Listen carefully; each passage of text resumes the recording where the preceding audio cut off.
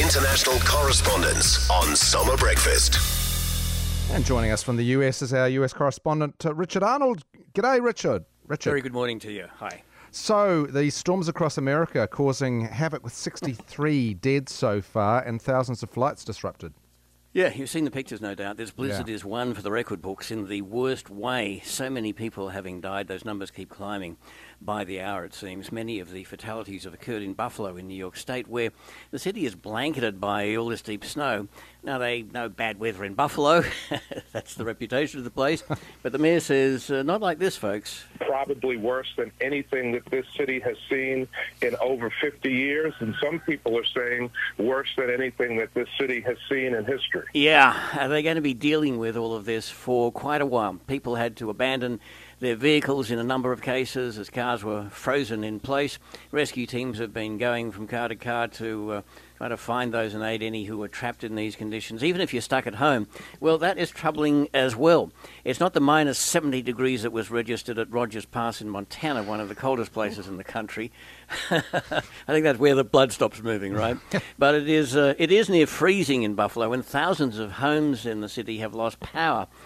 To add to the misery, says the mayor. I was one of those people without power, my family and I, and the temperature in our home got to about 40 degrees. There have been some homes without power for about 4 days. Yeah, 40 degrees, he's talking Fahrenheit. That's a bit over 4 degrees Celsius. Oh, then there's the food issue. How do you get out to buy food? Many stores, of course, closed with a couple of metres of snow blocking their doors. There's a ban on driving in parts of the city. In any case, speaking of travel, this is just a post-Christmas nightmare. About 3,000 flights were cancelled from the very earliest listings this morning, and passengers are fuming. They won't have flights for the next 3 days. Southwest Airlines is doing the worst. They fly to direct destinations instead of using hub systems. Some of their centres have 90% cancellations, and some travellers are being told not 3 days delay, folks, maybe 6 days before they can rebook onto another flight, says the airline in terms of their handling of this. Our pilots can't get hotels. They're sleeping in airports. Pilots sleeping at the airports. That's not good, right? Some passengers have taken bus trips to get to other cities. One family saying they left New York by bus for Atlanta on a 16-hour journey because they couldn't afford the price of hotels in New York City. Another bloke says he was heading off for an 18-day cruise, but he won't make the ship, and it's a non-refundable cruise. Thank you very much. So all of this is wreaking a great deal of havoc. Hell, not much of a Merry Christmas for many people. And Republican George Santos admits to lying about college and work history.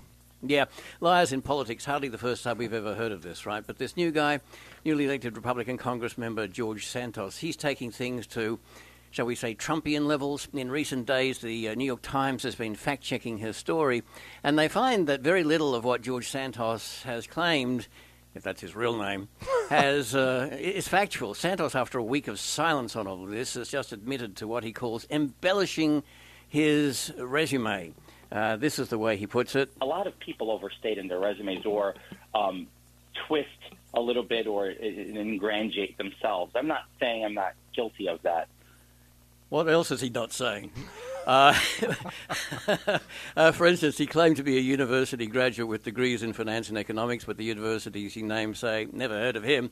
He also claimed that he worked for the top-flight Wall Street company Goldman Sachs.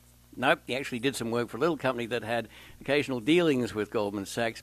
Then he claimed that his maternal family had a Jewish background. Again, seemingly not so. He had claimed that he is Jewish, and now he says no, he's Jew-ish.